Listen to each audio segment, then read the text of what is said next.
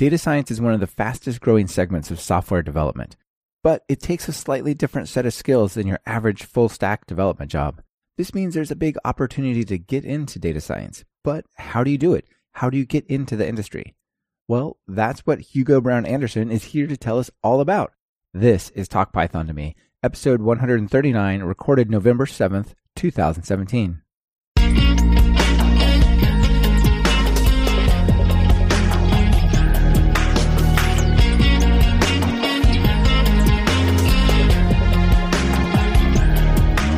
Welcome to Talk Python to Me, a weekly podcast on Python, the language, the libraries, the ecosystem, and the personalities.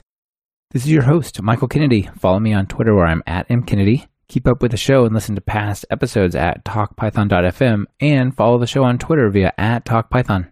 Talk Python to Me is partially supported by our training courses. Have you tried to learn Python but got stuck or lost focus? We know how it feels to try and jam fact after fact, loop construct after Turing hair expression into your head. At best, it's boring. At worst, it can turn you off programming altogether. That's why we built our course, Python Jumpstart by Building 10 Apps. This course guides you through carefully planned applications. It starts simple, but progresses to quite real apps. Best of all, you won't be learning dry facts. You'll be learning like the pros do by building real applications and learning in context. If you want to start building with Python, just visit talkpython.fm/course to get started. Hugo, welcome to Talk Python. Thanks, Michael. Great to be on the show. It's fabulous to have you here. I think it's time that we do a dive into how people become data scientists and how they get into data science. And really, I've done a couple of shows on becoming programmers, but that's not exactly the same thing as becoming a data scientist in the sense. So I'm super excited to talk to you about all these different paths into data science and how people can kind of level up in that space. I'm really excited also because I've been thinking about this a lot lately, of course. Yeah, of course. It's a really important topic. I mean, data science, I really attribute Python's meteoric growth over the last 3 years to data science. I know it's growing in other areas and it's playing important parts all over. But data science, the rise of Python in data science and the rise of Python becoming more popular, those two graphs seem like the same. Absolutely. And you can see the Python community embracing this as well. I mean, I was at PyCon in Portland where you are this year, and we had two keynotes. Well, there were many keynotes, but Jake Vanderplas and Catherine Huff seeing such data science luminaries and thought leaders being invited to something like PyCon to give keynotes more and more is really exciting.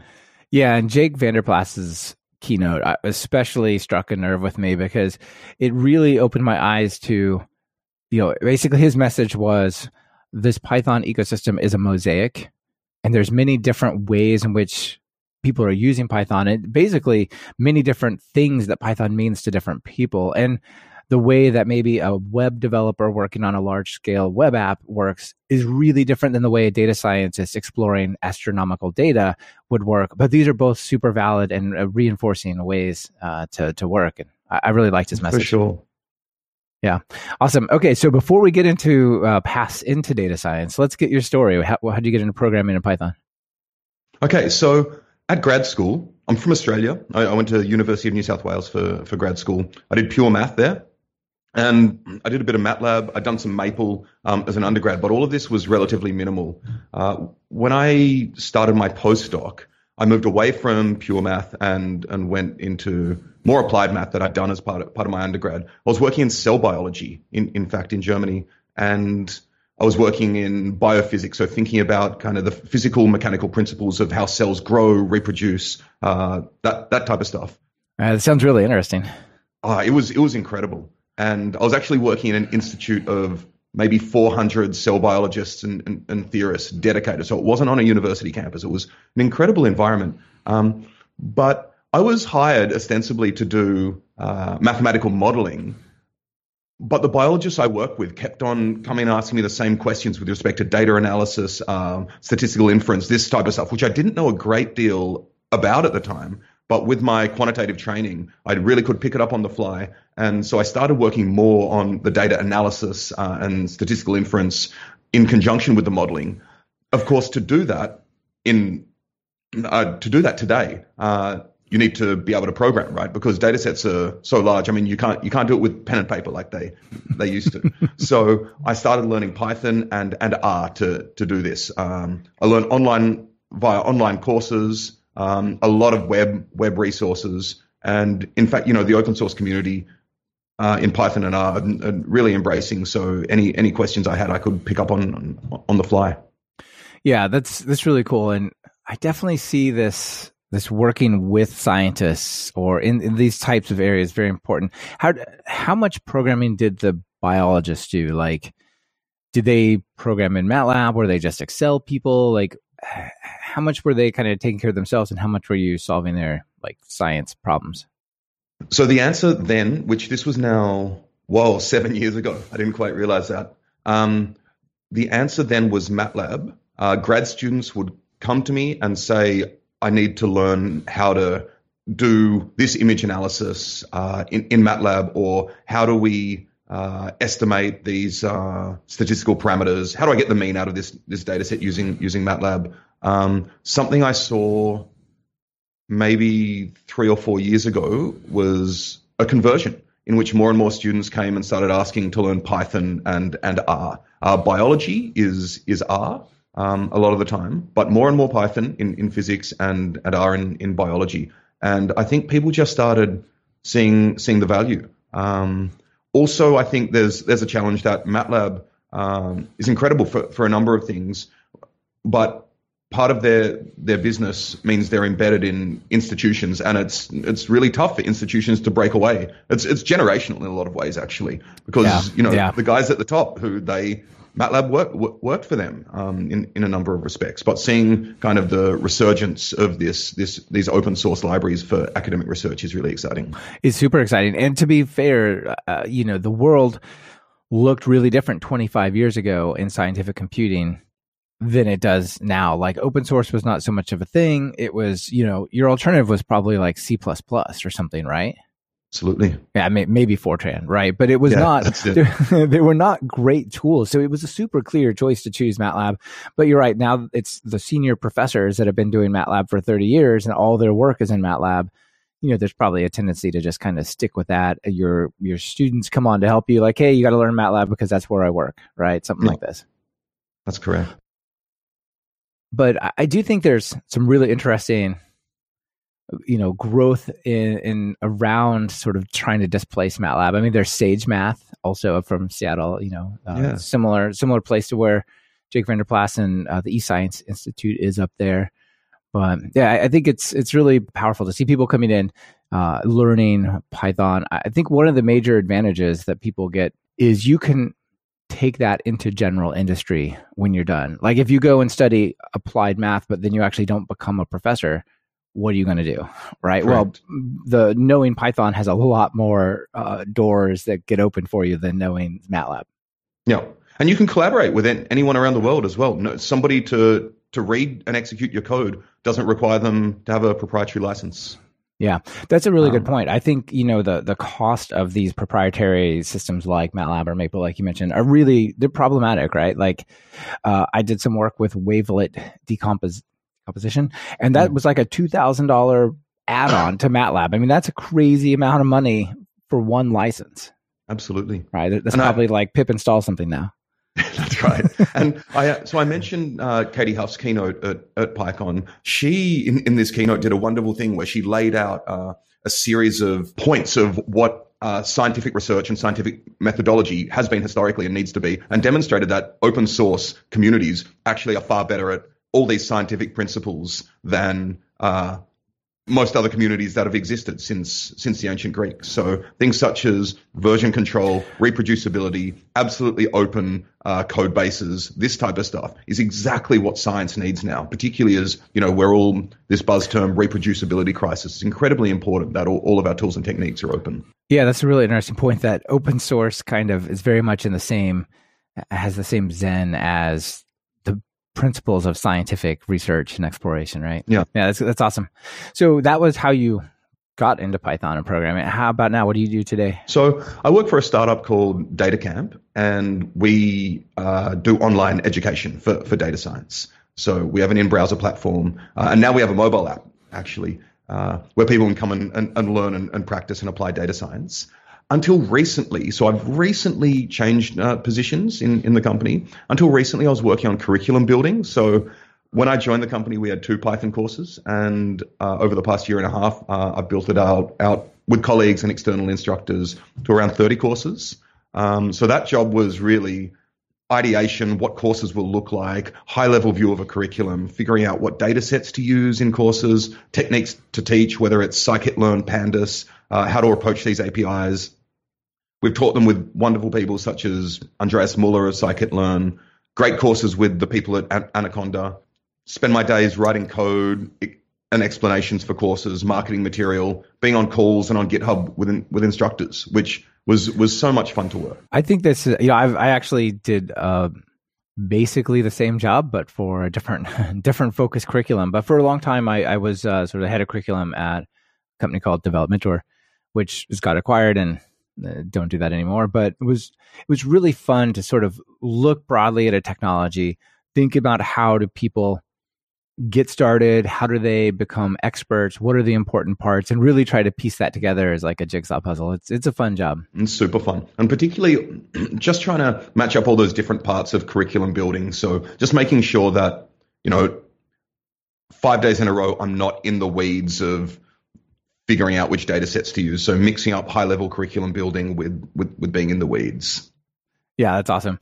It's definitely a social side of programming. For sure. And now I've transitioned to a job working as a data scientist, a data science advocate, and an evangelist for DataCamp.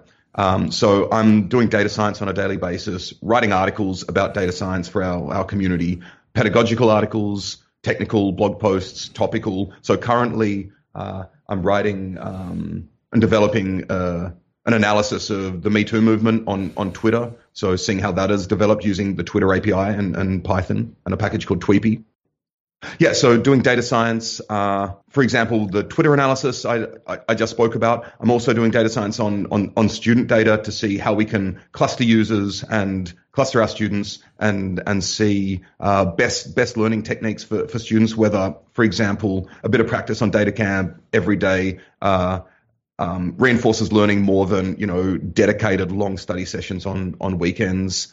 Something I'm about to start, which I think would be of great interest to the open source community, is, we have courses on Pandas, for example, and I'm going to start looking into the data to see if we can check out after a student imports Pandas as PD, what are the top 3 mistakes they make straight away.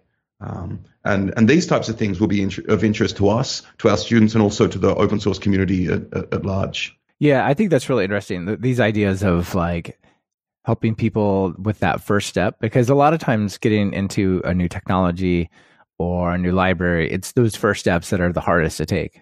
Absolutely. Nice. And are you also doing a podcast? Exactly. So I'm currently developing a podcast called Data Framed, which is about data science, about what data scientists do on a daily basis, and about the societal impact of data science, which is really exciting, because I think it can be of great value to our students, and it can be of great value to a lot of working data scientists. So, for example, data scientists working at Uber really may have no idea what data scientists working at Netflix or data scientists working in astronomy do on a daily basis, because it's a term that encompasses so much of what working professionals do. I think it's really exciting for me and will be for the community as well. Yeah, I think that's awesome to shine a light on these different areas. I mean, the stuff that you're doing at Uber, like you said, is really, really different than maybe trying, if you're working at, say, a police department, trying to understand how like police violence or violence against police happens. And like, these are really, really different, but maybe there's lessons to be learned from one to be applied to the other. Absolutely. And all the way from that to, city transit data, how, I live in New York, and New York Transit has a huge API, the MTA, where you can go and access data with respect to, how the subway works and how decisions are implemented around that. Yeah, that's really interesting. I bet there's some awesome data science stories to be told out of the public transit of these major cities. Absolutely. There's a blog called iQuantNY, which is all about getting getting access to public New York data and seeing what you can find in it. So that's a great blog to check out. Yeah. There's probably a lot of data science going on there in New York around the stock market as well. Yeah, absolutely. Oh, man. Of course, they don't share that so much. Yeah. Once you find something that works, they keep that quiet, right? That's it. The other thing I've been doing recently is these Facebook Live code along sessions. So I'm a huge fan of live coding. I know it's probably slightly masochistic, but I don't have a huge problem. One of my favorite things about live coding, one of the most valuable moments for me and people coding along, is when I make a mistake that I can't figure out and I need to go and use a search engine and go on Stack Overflow, and people see me kind of figure it out in real time. And actually, I think Jake Vanderplas won up that once, though, where he was doing a live coding session and found a bug in scikit-learn and went in and issued a PR in the coding session that fixed the bug. And that's online somewhere. That is awesome. Yeah. But the Facebook stuff's great because Facebook's really pushing their live sessions at the moment. So everyone who follows us, we've got now, I think, 330,000 odd followers on Facebook. When I start a live code along session, they all get notified and a whole bunch of them jump on and interact, and it's super fun. And they can comment just below the video. I've got a colleague there who filters the questions and I answer some of them, and that's also a lot of fun. That's a really interesting trend. I haven't seen a whole lot of that previously, but I did just talk about on Python Bytes last week this AI framework that you can basically plug your AI into almost any game and then teach it to play that game. And the guy who runs that, he actually has a Twitch channel, and some of his Twitch code along building up these AIs and teaching them to play various games sessions, they're like 6 hours long. That's really cool. It was really, I'd never really watched one of those. It's really quite interesting, actually. Yeah. It's a whole different world, isn't it? Yeah, it sure is. I mean, a lot of the stuff that's online is really polished, or somewhat polished, but it's at least intended to be polished and like packaged up for like, here's a 20-minute little thing. Whereas, those are more like, let's just explore this until we have the answer. That's cool. Yeah, exactly.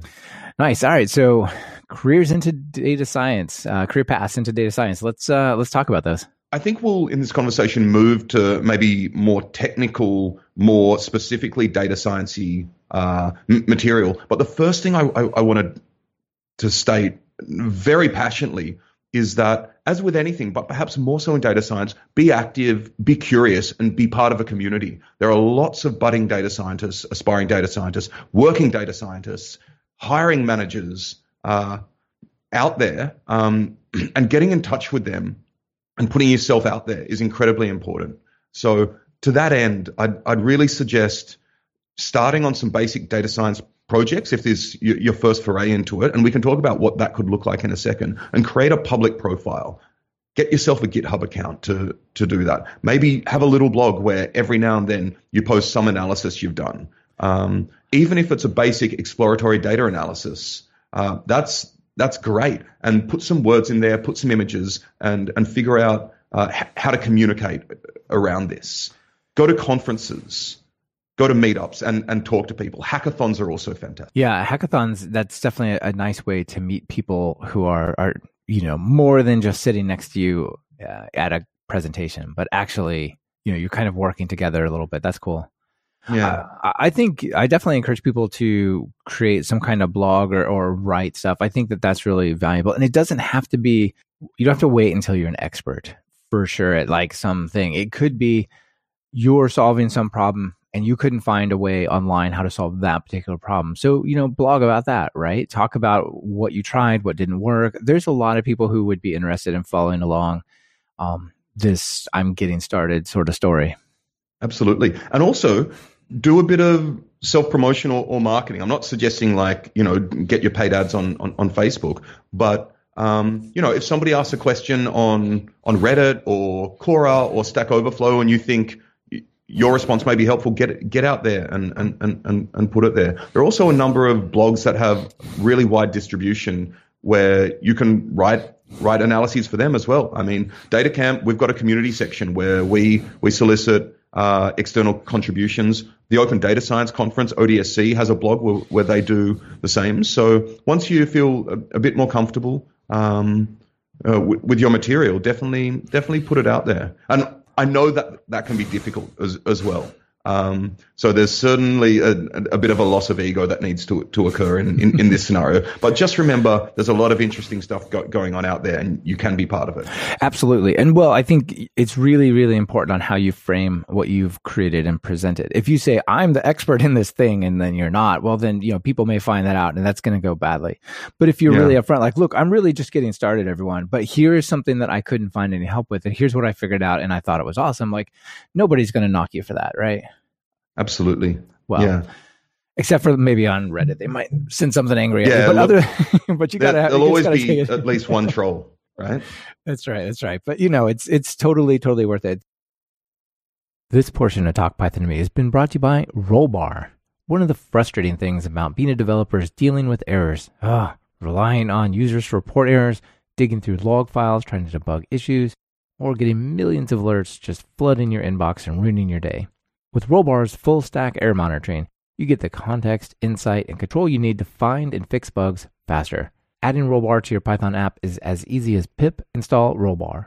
You can start tracking production errors and deployments in 8 minutes or less. Are you considering self-hosting tools for security or compliance reasons? Then you should really check out Rollbar's Compliant SaaS option. Get advanced security features and meet compliance without the hassle of self-hosting, including HIPAA, ISO 27001, Privacy Shield, and more. They'd love to give you a demo. Give Rollbar a try today. Go to talkpython.fm/Rollbar and check them out. The other thing you brought up is a GitHub repo or a GitHub profile, and I think that's super important. One of the things about GitHub is you can't fake the commit history over time very easily, right? Like if you say, I've been doing this for 3 years, but your GitHub repo only has like a week of activity, that's not a great sign. So if you're planning this, do that stuff early so that it can, sort of create this history that is proof of what you've been doing. Absolutely. And something I did when I was starting up my profile on GitHub, I had a sticky, like a literal sticky on my computer screen, not the app stickies, but I had a sticky that said commit to GitHub today. Just to I didn't actually do it every day. But you can actually see before I joined DataCamp that there was a lot of public activity I was doing. One, because I really enjoyed it, but two, because I made an active decision to put myself out there. Yeah, it makes a huge difference. So conferences, what are some of the data science conferences that people should go to?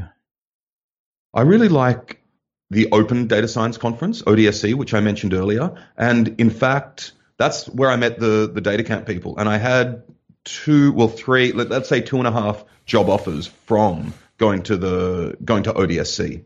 I also think not only conferences but meetups are incredibly useful. I know it depends which city you're in, but in New York there are a lot of interesting meetups. A lot of people go there after work because they love data science, and even more so, you have hiring managers and recruiters get up. Literally, the organizers at these meetups say at the start or the end, hey, anyone who has a job, stand up and tell us what it is. Yeah, I'd see that definitely in the Python programming meetups as well. And I agree.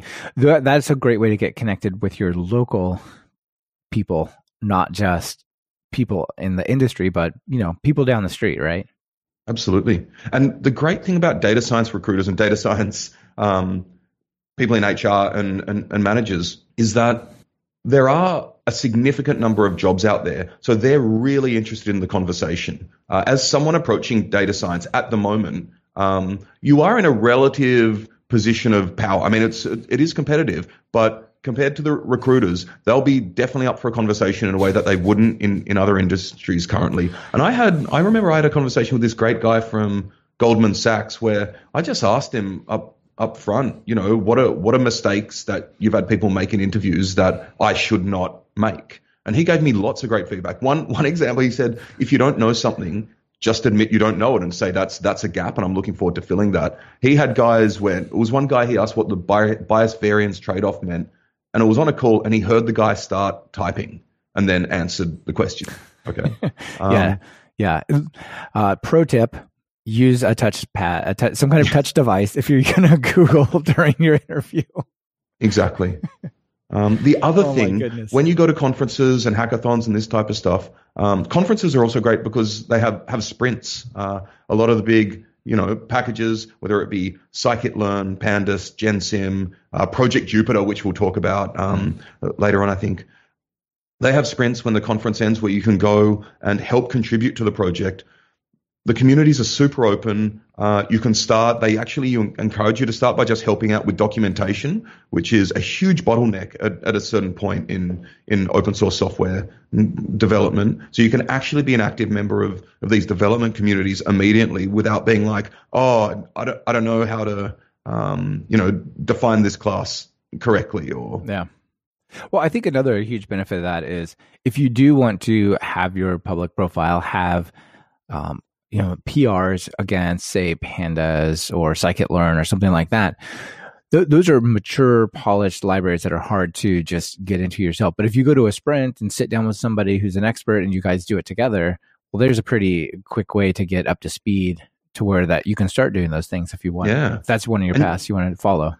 And you're right. You're there at these sprints and you're able, best case scenario, to be pair programming with core developers on Pandas or scikit-learn or NumPy, right? That's crazy. Yeah. And so when you go to that job interview and they say, well, how does it really work inside Pandas when you do this? Like, which would be better? Should I do this or that? You're like, well, internally it does this. And so here's why you do that. Like, that's an incredible answer.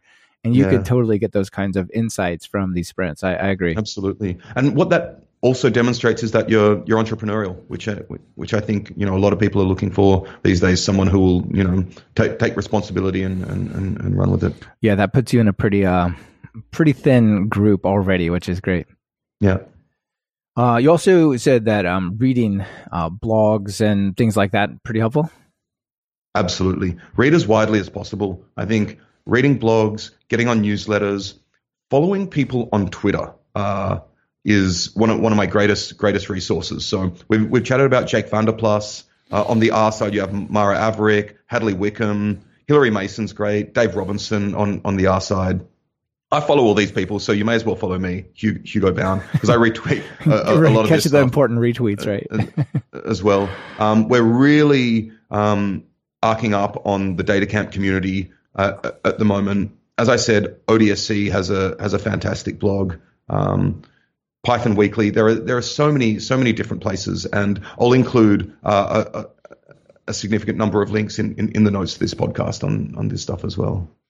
Yeah, I find that Twitter is super, super valuable. I also find Reddit actually, if you don't mind a few angry comments every now and then, certainly the Reddit community is great and really smart. So you can drop in on the data science one or the Python one and pick up a lot there. Yeah. Cool. And so this kind of sets the stage for you to be prepared to get a job, to make the connections to get a job. But eventually, probably most people's goals are to go get some kind of working data science job, right? Yes. So you already brought up recruiters, and I think that's certainly one of the possibilities. Probably one of the least effective ways to get a job is to just go to the career page and just apply by like filling out the online form. Like a recruiter can help you get inside. If you have a friend that works at that place, ask for an introduction, right? I think most jobs that are really great jobs start the looking for someone to fill it by saying, all right, team, who knows somebody who would be awesome for this job? Anyone?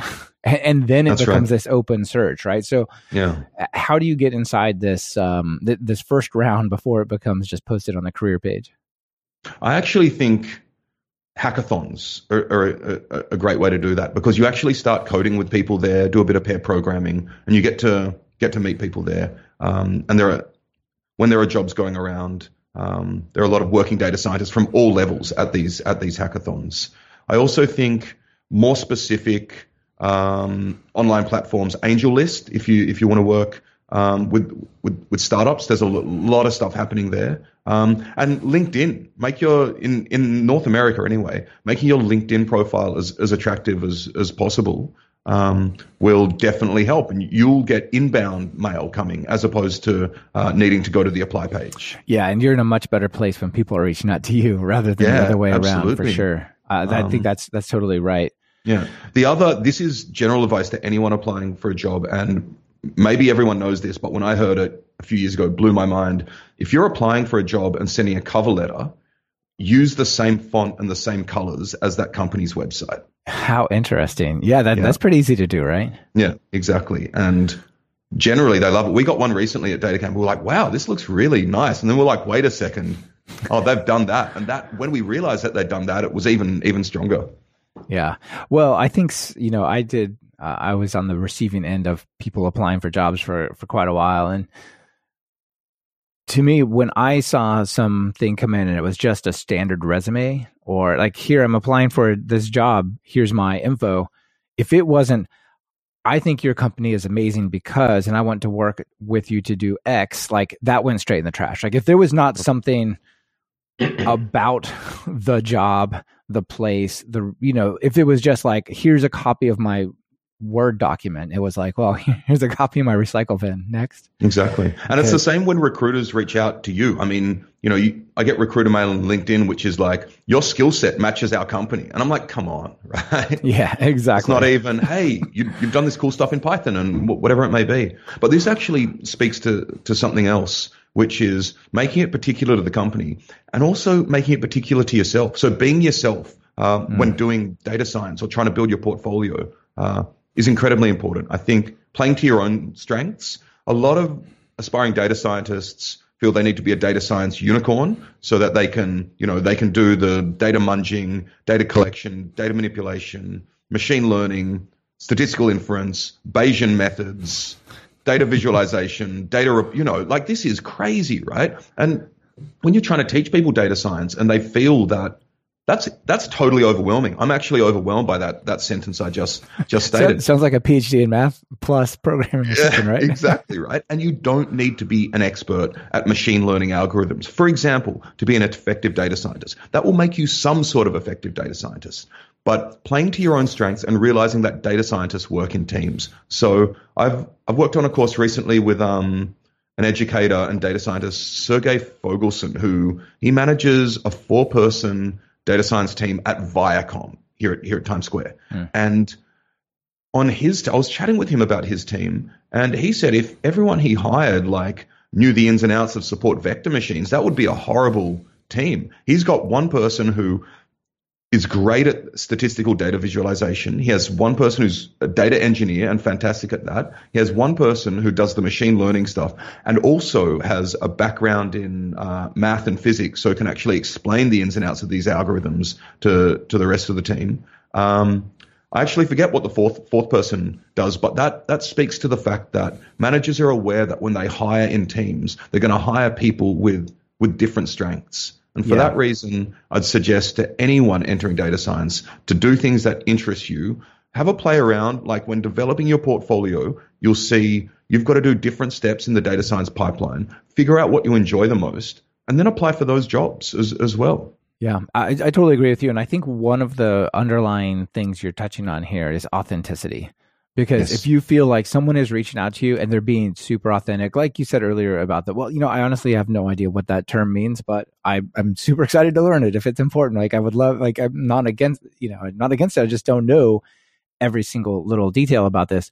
I think when people are hiring, if you see the enthusiasm, you see some real problem solving skills and some authenticity, it really goes a long ways. Yeah. And being able to adapt, pivot and learn as well. So being able to say, hey, this is what I've learned in the past year. I have no idea what that means, Mrs. Hiring Manager, but I'm willing to learn that is incredibly important in this space because, in all honesty, in 5 years, it might not be Python. With Julia may come up. R may really, really blast in again. So the ability to learn and relearn, I think, is incredibly important, and demonstrating that.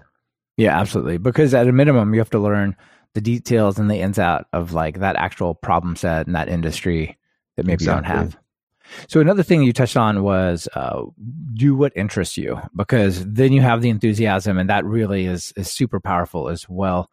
And I'm a big fan of combining what you're interested in or what you have expertise in, plus programming, plus data science. And I think it really gives you like this superpower. Like you talked about this cell biology project that you had, like they were probably like, go to Hugo. He can solve the problem because he both owns, he controls the magic of programming and he can do this biology stuff.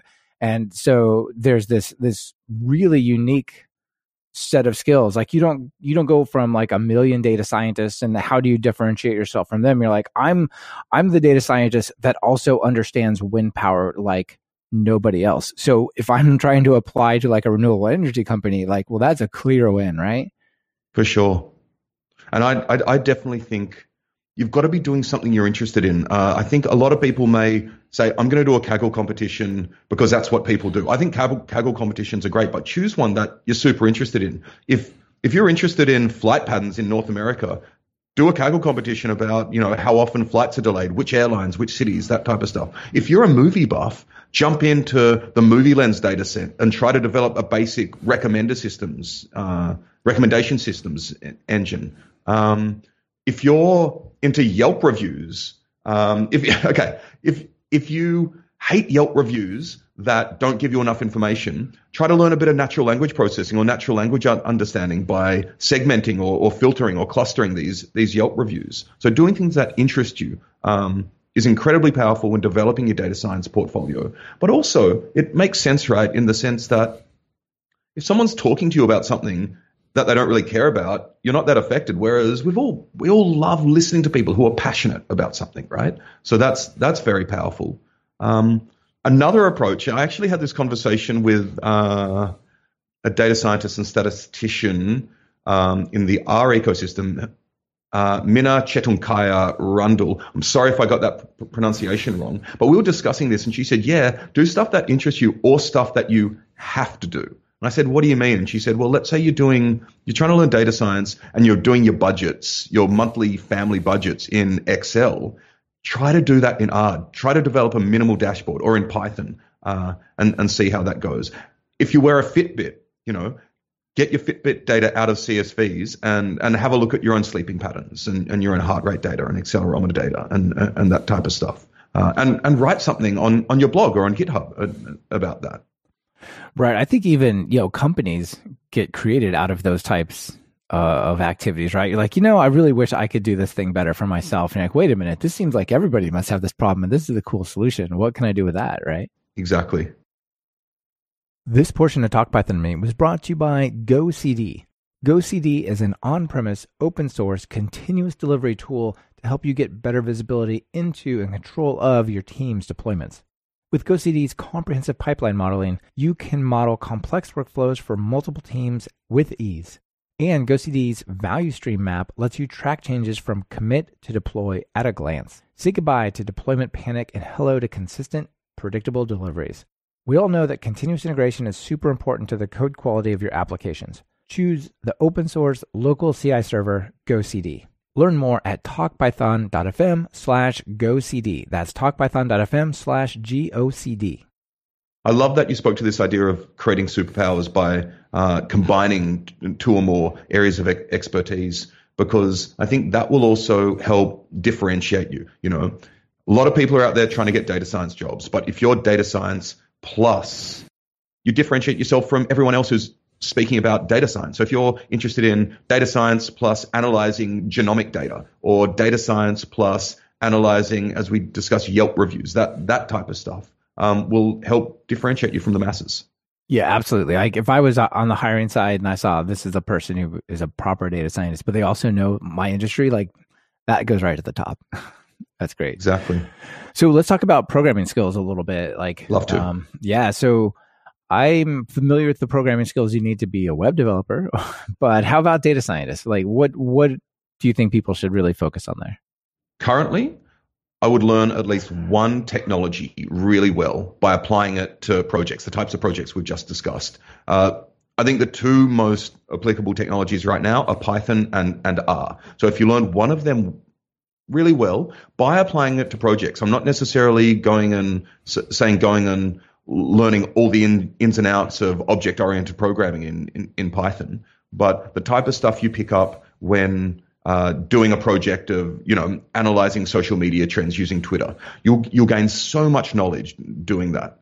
I'd also suggest learning a bit about others to be able to speak the language. So if you choose Python, I'd then learn a bit of R, and not necessarily as much as you know in Python, but being able to speak that language will really help you in whatever roles you enter in the future. Yeah, certainly having these multiple languages as your skill set, you understand, like, well, maybe over in R, there's this really cool way to do this one thing that's not so easy in Python. Yeah. And that can help you think of different ways to solve the problem. Or maybe it's just not so obvious in Python how to do it, right? So that can definitely open your mind to like different avenues of solving these problems. And you maybe can grab a library that's important over there, port it over to Python and use it if you'd rather, right? For sure. And I think one great example of this is, so I use Python substantially more than I use R these days. One case in which maybe I'll jump into R is doing some, very basic exploratory data analysis and filtering and that type of stuff. Because all these new tidyverse tools developed by Hadley Wickham, among other people, are incredibly useful for kind of rapid iteration of exploratory data analysis in a way that the more Pythonic tools perhaps are not. Sure. Yeah, that's a good example. So what do you think about, I'm not sure what the proper way to say it, like sort of software engineering type of skills, like refactoring, design patterns, those kinds of ideas? Like how important is that kind of stuff versus good exploratory, we're just going to find the answer. We're just going to like rummage through this data type of programming?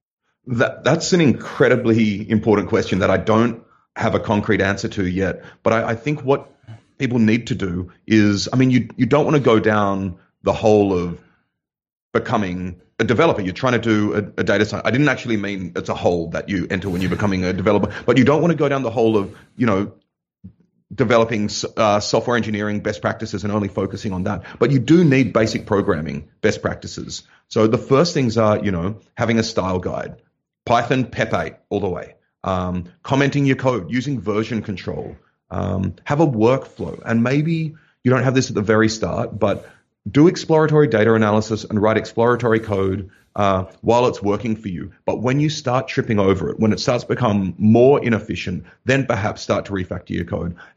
Have some, put your functions in modules, in .py files, for example. Have an editor that you use or notebooks. Yeah. One of the areas that I see that this kind of stuff becomes really important is people can do super important work, especially if they're coming more from the science side towards the programming rather from the software side towards the data, is they're really good at writing scripts that will answer their problem, but they're not super reusable, right? They're kind of just like, it goes through the steps that I need to solve my problem, rather than here's a thing I could make an open source project. And imagine if Pandas was just crammed inside of some other application in a way that wasn't able to become this amazing thing, right? Exactly.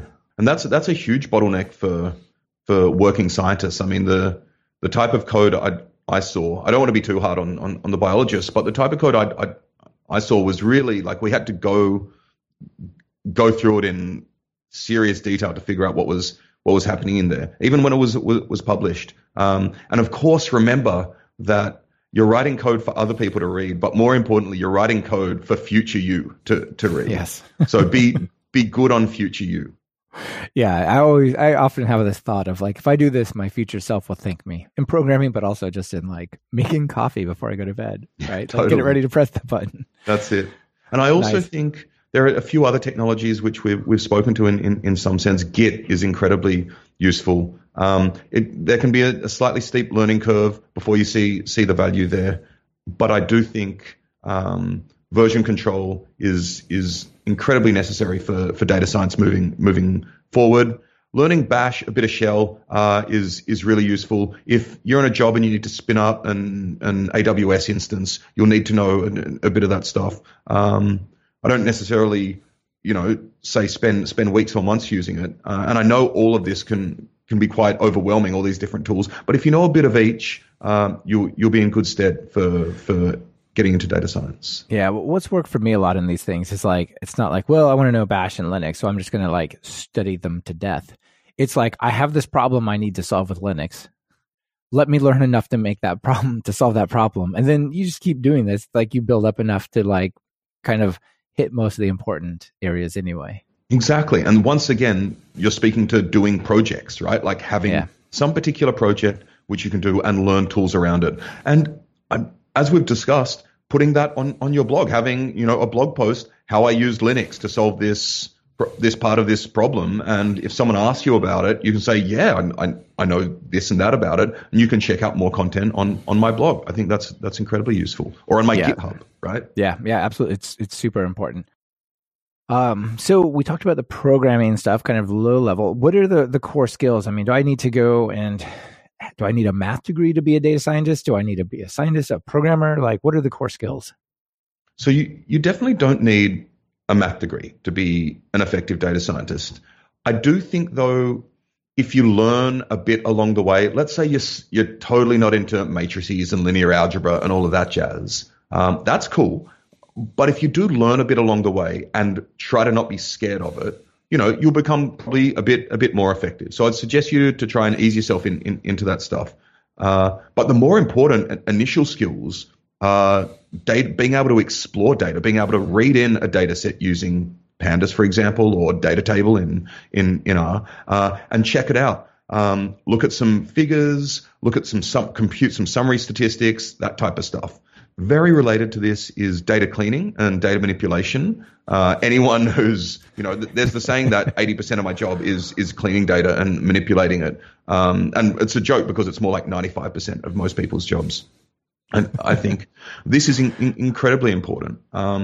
Statistics, I think, is really essential in data science, but I need to be careful there because when I say statistics, I don't mean the central limit theorem. I'm talking about applied statistics or practical statistics. And actually, when I was wrapping up my postdoc, I was asked the same question so many times by students that I started running workshops in R and Python called an Introduction to Practical Statistics, where we'd take their data sets and see how we can find out stuff in them from Python and R. So what I'm talking about there is, how to compute the mean, standard deviation, how to do basic statistical modeling, fitting polynomials, that type of stuff. Right. And answering, is this trends, are these correlated or not? Things like that, right? Exactly. And thinking about how then that translates in to my initial question as well. It's not only, does this look linear? It's what are the implications of this? What can I tell to someone who doesn't know something about the Pearson correlation coefficient? How can I explain this in human terms to a manager, for example? Bootstrapping is an incredibly useful technique in statistics that I think everyone should know. I might try to explain very briefly what bootstrapping is. Yeah. Go for it, because I'm not entirely sure what it is myself. So, and it means something different in the world you're from as well, I think. Yes, there's two meanings of bootstrap that I know of already. Neither of them are what I'm thinking of. So I don't think what you're thinking of. Think about this. You've got some data set, people's heights in a certain population, and you have the average. So this is the average height of this data set. But you know that, let's say you only have 10 data points or 20 data points. You know that this won't actually be the average height of the entire population, right? So what you do is, so the average height you've got has some sort of error bars associated with it. And what you want to do is estimate those error bars. And so what you do is you resample from the sample you have. So if you have 20 data points, you can resample 20 with replacement to get a slightly different average. You can do that 100, 1,000 times, and then you get some sort of distribution of potential means or potential averages. So that will tell you, that's the bootstrap of the average. That will tell you kind of the spread of possible averages in the total population. But the great thing is that this isn't just, this doesn't just apply to averages or means. You can do this with any statistic under certain scenarios. And it gives you a pretty good idea of what you're looking at statistically. That's really cool. It's like meta statistics, like statistics about statistics. Exactly. And the great thing is once you have that distribution of means, you can visualize it, right? So you get a distribution, you can have a look at it, and that speaks to the next core skill that I think everyone, if you're not going to be a specialist in data visualization, that's fine. But as a working data scientist, you'll be asked time and time again to explain your results and a picture is worth 1,000 lines of code. So I think that's incredibly important to become adept at data visualization. I think the fifth point, which is a term on everyone's tongue, is machine learning, the related deep learning. I think machine learning is incredibly important for working data scientists, but I don't want aspiring data scientists or software engineers who are trying to enter the data science space to fall into the trap of thinking, if I can machine learn in inverted commas, that makes me a data scientist. And I'd suggest that definitely learn a bit about deep learning, but don't get sucked in or too sucked in unless you want that to be your focus, and then really do it, right? Yeah, it's definitely one of the most mysterious and sort of new buzzy parts of data science. Exactly. And the way it's related to this, kind of re-burgeoning concept of artificial intelligence is fascinating, but it's, there's also a potential for a bubble. I don't want to be too harsh on it because it's incredibly important, and the effects on on society and the way we live will be huge, but we need to be careful as well. Yeah, well, I think probably the danger is that it can become the hammer where everything becomes a nail to hit it with. There was this funny image I retweeted on Twitter yesterday. I don't know where it came from originally, but there's this huge bulldozer thing. Instead of having like a big scoop on the end of its arm, it had like a little regular person-sized shovel, and it was like digging with it. And the quote was something like, machine learning solution when all you really needed was a few if statements. It's something like that. That's fantastic. Yeah, and I do see that possibly being a danger, right? It's not the only way to solve problems, but the problems that they can solve are like they were unsolvable before. So it really does have the possibility to open new doors. All right, but it's not the only tool for it. Yeah, I mean, the pendulum swings both ways, and part of the reason it's really buzzy now is because it has been incredibly effective, as we've seen. Yeah, and these companies are saying, hey, we have tons of data, and we don't fully understand it. Could this maybe be our magic silver bullet to unlock something we didn't know about? Yeah. And also you said storytelling, right? Storytelling is incredibly important, and I think even when you're writing a chunk of code, you're telling a story to future you or someone else who's reading it and trying to interpret it. But when developing a data science project, you're introducing them to a data set. You're showing them exploratory data analysis. You're potentially showing them some statistical inference, machine learning pipelines. So being able to explain in a variety of terms what your data science story is incredibly important, and to give takeaways at the end, to give an introduction, this type of stuff. So considering it a story, and also thinking who your target audience is. If you want to, write a blog post which a hiring manager can understand, that's one thing. But if you want to write a blog post someone who's very well versed in machine learning can understand, they're very different things. So just kind of think about that, practice that, and read what other people do as well. There's a website, I can't remember what it is, but it's called something like 100 interesting Jupyter notebooks in data science. Or yeah, I think I've seen that. That's really cool. Yeah, that definitely is a great place. And I think Jupyter notebooks really are powerful, and they've brought storytelling to code in a way that just wasn't there before.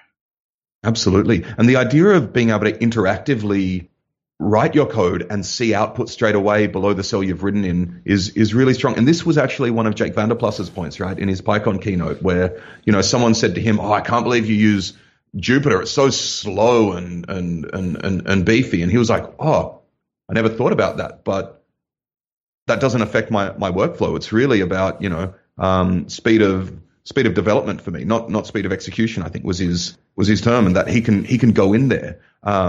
And we all can write some code, see the output, get some cool visualizations, move on, write some markdown in there in order to have some text and tell that story. Now, one of the greatest things, of course, now is that, has been for some time, that GitHub renders Jupyter notebooks as well. So you can just give someone a link to your Jupyter notebook on GitHub, and they can go and check it out immediately without even needing to clone the repository. Oh, I didn't know that. That's awesome. Yeah, very cool. So I guess we're kind of getting near the end. Probably we've got to wrap it up a bit, but one of the final things we should focus on is, it's a time of unparalleled information and learning resources. I mean, 20 years ago, it was get a book or get a degree. There's a whole lot more than that now, right? Absolutely. So you guys at DataCamp already have a ton of courses for data scientists. Yeah, so I definitely think one way to keep up to date with what's happening in the field is online education, and there are lots of platforms for this which offer different things. So I think Coursera and edX, open the world of online education, not only in data science and programming, but everything from the humanities to space exploration to politics, and it's an incredible platform. Both of them are. Yeah. What we do at DataCamp is we're building a vertical platform for people to learn data science. And what we offer, really, one of our major value propositions is it's more personalized in the sense that you get a shell and you get to write a script in the course, and you get automated personalized feedback. So let's say I try to import pandas and then read in a CSV, but I pass the wrong argument to it or the wrong separator or something like that. DataCamp will say, hey, you passed in this argument. Why don't you try doing this instead in order to import it, read the CSV correctly. So we have a mixture of videos and interactive coding sessions. There are lots of other great places. Kevin Markham has his data school, which is great for Pythonic data science. Kevin Markham's doing really awesome stuff. Shout out to Kevin. I was just talking to him yesterday, actually, and he and I have done a little bit together. And he's got some really cool stuff for data science and Python for sure. Absolutely. And of course, your courses, your Talk Python courses for pure Python. Everyone should do those. Well, thank you very much. I appreciate the shout out. That's awesome. Of course. All right. Well, hopefully people who are getting started in data science or the programmers they want to move into data science, hopefully this has been really helpful. I think there's a pretty concrete roadmap of steps that you can take to get there. So thanks for laying that out for us. Absolutely. And thanks for coming up with this idea for us to have this chat as well. Yeah, it's been really cool. Yeah, it's super fun. I think everyone's going to enjoy it, I think. All right. So before I let you get out of here, though, you got 2 questions to answer. First of all, if you're going to write some code, namely Python code, really, what editor do you open up? When I use an editor, which I do for scripting, I'll use Atom. But as we've said, for most data science, I do it in Jupyter Notebooks. I love Jupyter Notebooks. Also, I'd recommend very soon, or even now, people checking out Jupyter Lab. I don't know Jupyter Lab. Tell us about it. Oh, Jupyter Lab's amazing. It's really a modular infrastructure for data science and scientific computing. So you open up your Jupyter Lab kernel, and you can have a Jupyter notebook in there. You can have a terminal in there. You can have a markdown file, which you see rendered immediately. You can even have notebooks. You and I can open Jupyter notebooks in our respective Jupyter Lab environments and collaborate on them in real time. And you can paste code into the chat that then I can paste into my notebook. So it's really kind of a new modular infrastructure. That's awesome. It's like social Jupyter. Yeah, absolutely. That sounds great. So that's super exciting, and the development around that is really strong. Nice. Okay, so notable PyPI package. Okay, so there are so many. This is so hard. There's 120,000 almost now. It's insane. I'll mention one that I recently discovered, and I've only played around with, but it seems super cool. It's called Newspaper, and I've been thinking about it a bit recently. I spent a lot of my time trying to scrape HTML and prettify it. So, and for that I use requests and Beautiful Soup, which those are huge, but those aren't the ones I'm talking about at the moment. This is called Newspaper, and it's a really simple API for scraping articles and curating them and doing natural language processing. So you can, get in touch with the New York Times or whatever it may be, scrape the article really easily. There are some natural language processing methods, title methods, text methods, that type of stuff, where it'll, I think the method, I probably won't get this right, but it's something like NLP method, and it spits out keywords and topics and that type of stuff. So I've only played around with it. Yeah, it's an incredible library. Yeah, I just discovered it recently as well. And basically the idea is, instead of combining requests plus Beautiful Soup, and then you get the text and the semantic markup, and you got to do whatever you're going to do. It's like you can just point it at an article and say,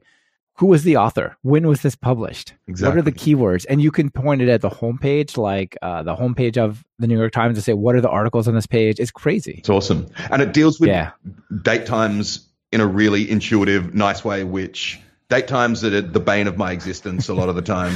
Why are date times so hard? They are, though. It really is tricky. I think James Gleick has this thing where it's an article about how there should just be one time zone. I'm not going to go into that, but I'm just putting that out there. It's not obvious who would be the center of that time zone, but yeah, that's a big debate there, right? But I wake up at 2 p.m. and then I get up, right? Like that would totally simplify things. His argument is that time zones are a historical artifact that we need to get rid of. But that's my notable PyPI package. I just wanted to give a few shout outs to a bunch of others from the data science Python stack. And this list is by no means exhaustive, but I use Pandas, scikit-learn, NumPy is huge, Matplotlib, Seaborn, Altair, and Bokeh are all great for data viz, DAS for distributed computing, PyMC3, stats models. These are all really interesting and core elements of the data science Python stack that I use and love. Yeah, those are all very, very good ones. So awesome. Yeah, newspaper, lots of fun with that one. Yeah. All right. So Hugo, final call to action. They want to get into data science. What do you say? Get out there and do things. Play to your own strengths. Be brave. And something we haven't really chatted about, realize that imposter syndrome is a real thing for everybody. So at the inaugural JupyterCon this year, Fernando Perez, the creator of IPython, for real, the creator of IPython and co-leader Project Jupyter, encouraged everyone to realize that everyone has imposter syndrome and that he himself has imposter syndrome. So anytime you think you're an imposter, remember that Fernando Perez feels the same way. He's out there changing the world, and so can you, right? Exactly. Awesome. That's it. All right. Well, great to talk with you, and thanks for coming on the show. Such a pleasure. Thank you. This has been another episode of Talk Python to Me. Today's guest has been Hugo Brown Anderson, and this episode has been brought to you by Rollbar and GoCD. Rollbar takes the pain out of errors. They give you the context and insight you need to quickly locate and fix errors that might have gone unnoticed until your users complain, of course. As Talk Python to Me listeners, track a ridiculous number of errors for free at rollbar.com/talkpython-to-me. GoCD is the on-premise open source continuous delivery server. Want to improve your deployment workflow but keep your code and builds in-house? Check out GoCD at talkpython.fm/GOCD and take control over your process. Are you or a colleague trying to learn Python? Have you tried books and videos that just left you bored by covering topics point by point? Well, check out my online course, Python Jumpstart by Building 10 Apps at talkpython.fm/course to experience a more engaging way to learn Python. And if you're looking for something a little more advanced, try my Write Pythonic Code course at talkpython.fm/Pythonic. Be sure to subscribe to the show. Open your favorite podcatcher and search for Python. We should be right at the top. You can also find the iTunes feed at /iTunes, Google Play feed at /play, and direct RSS feed at /RSS on talkpython.fm. This is your host, Michael Kennedy. Thanks so much for listening. I really appreciate it. Now get out there and write some Python code.